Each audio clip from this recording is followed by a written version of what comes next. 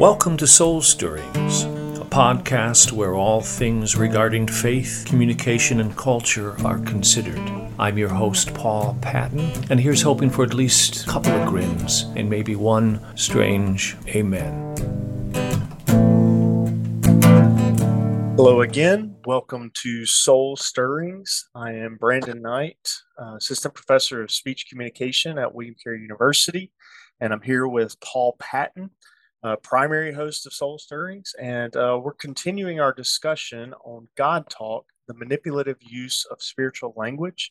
This is our third installment, our third episode of this thematic discussion in which we talk about how oftentimes in religious contexts, the discussion can go awry and God can oftentimes be used as a means to an end, specifically the name of God. And so adding on to just a discussion of what we were talking about in the last episode is the price tags of God Talk, or what are some of the negative effects that often occur when we manipulate others using religious or spiritual language. The last time we were together, we talked about how oftentimes religious manipulative language often cancels out critical analysis, and so it's used in an effort to cause us to think less, to make a shortcut, if you will, going for a conclusion. And so today, Paul and I are going to be talking about how God Talk actually at times can create absolute power trends. And so, Paul, I know when we talk about religious language and how it's used, there's a whole host of things that can go wrong in terms of its price tags. But what are some of the things that you see going on? Well, one of them is that it, as we've mentioned before, ignores the third commandment. Don't misuse the name of the Lord your God. And most of the cases that I've had throughout my life, it's not related to people who have claimed to have had the gift of prophecy, which is another focus, and which church history has wrestled with for centuries, ever since the Montanist controversy of the 2nd century. But what I'm finding is that it oftentimes will ignore the proverbial wisdom that's 3,000 years old, that says that the wise person, the wise woman or man, gives thought to their ways. They're always asking. In fact, it should be probably a daily habit. What did I say? What did I do? Did it contribute to grace? Did it contribute to a lack of graciousness? Did it contribute to the garden in my life that's to be cultivated, called the fruit of the Spirit? For instance, Proverbs chapter 14, verse 8, written approximately 3,000 years ago. And let's remember that, as Madeleine L'Engle said, that the truth is eternal. It's knowledge that changes, and to confuse the two is a disaster. But Proverbs chapter 14, verse 8 says, the wise person gives thought to their ways. This is something that was more than half millennial before Plato and Socrates and their emphasis on the importance of self-reflection.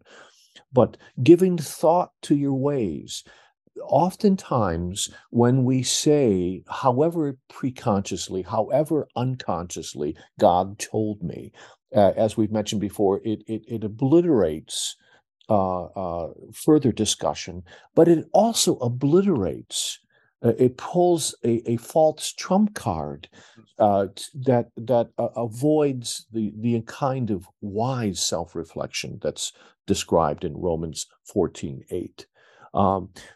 Another is right out of Proverbs chapter 20, verse 5. It says, the purposes of a man's heart, the purposes of a person's heart are deep waters, but a person of understanding draws them out.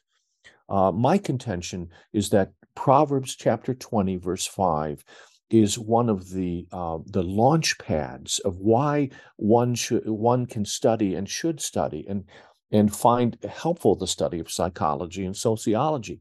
We're asking, why do I have these habits? Why am I thinking like this? Why am I doing this?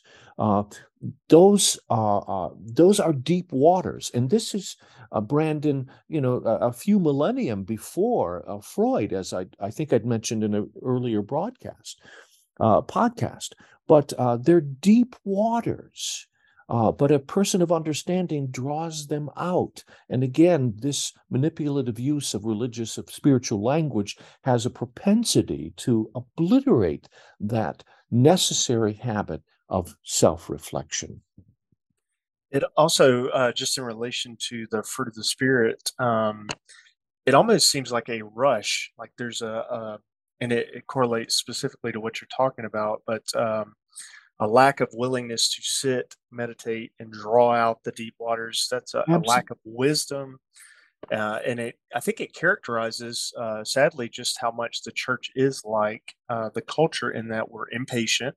Yes. We're not willing to wait things out. And if we know the end that we want, then we will get there by any means necessary, even if it means taking away and manipulating the agency of other people. It seems like, too, that interestingly, when we think of religious language, we often think of worship, that there should be this sense of awe and sanctified language, if you will. Not to say that we have to disconnect it from all of our other aspects of our lives, but that there should be a weight when we to the name of God that we give it, just like in the Old Testament. But in fact, today it seems, instead of focusing on the actual I am, the great I am, it's more of an egotistical. It really is all about me, as opposed to my neighbor or my God. And so, if I could, Paul, I know we talked about this story in the past, but just an experience that I had showing how without self-reflection and without wisdom, and definitely without patience, how even our best intentions can go awry. And so, in previous years, I was a staff member at a church, and there was a time and a period in which this church, maybe about 15-year-old church, was seeking consultation. They wanted to go through a time of growth and maturity, and asking questions as to how might they better serve their community and God and the lives of those around them.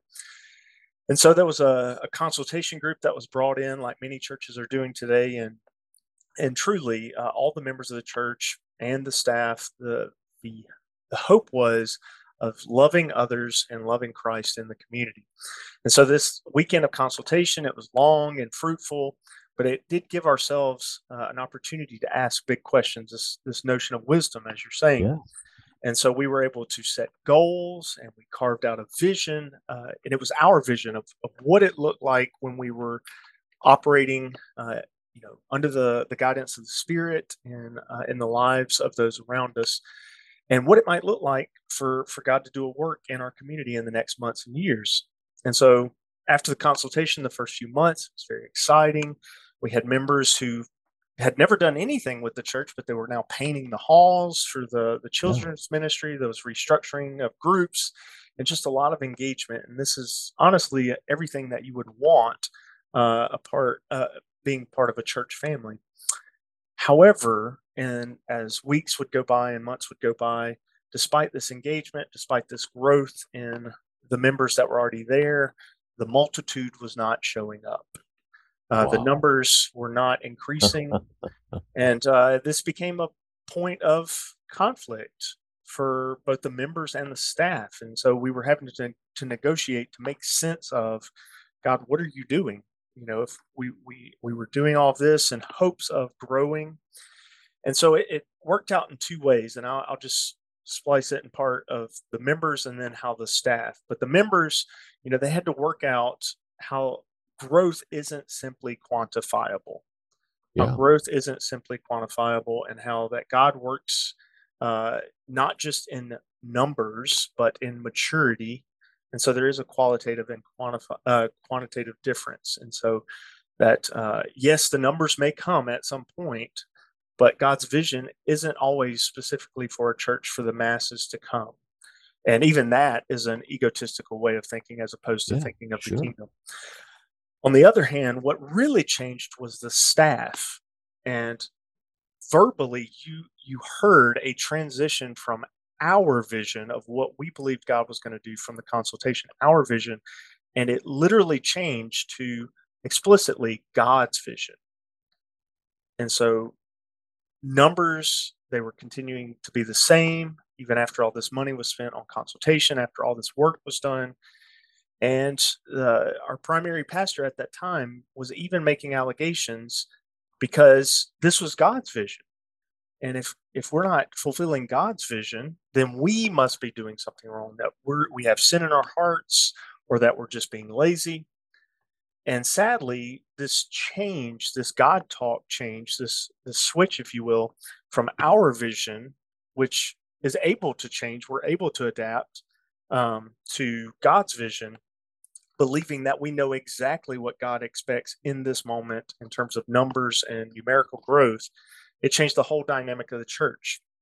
This church, which was a close knit community, they're still losing people even to this day, sadly. And ultimately, that pastor left. And so I know we've talked about this story before, but it just shows that without that self reflection, without wisdom, that things can go bad very quickly, even with Yeah. the best of intentions. Yeah, you're describing also a false dichotomy. It's either all God or all us, Mm. and He wants to work oftentimes in conjunction with the wisdom, the capacity for wisdom that He's given us. Um, you look at the apostles, for instance; they rarely say in their epistles, their letters, "God has told me." Oftentimes, when they're making arguments, attempting to persuade, what are they doing? They're drawing from the Hebrew text um, uh, extensively. And in fact, in the process of making decisions, the complexity of decisions, certainly we're wise in employing the scriptures that we know, but not using it in manipulative ways to get people to follow, to be allowing themselves to be controlled by us. We have to be very, very, very careful about that. Mm. But I love the example that you're giving.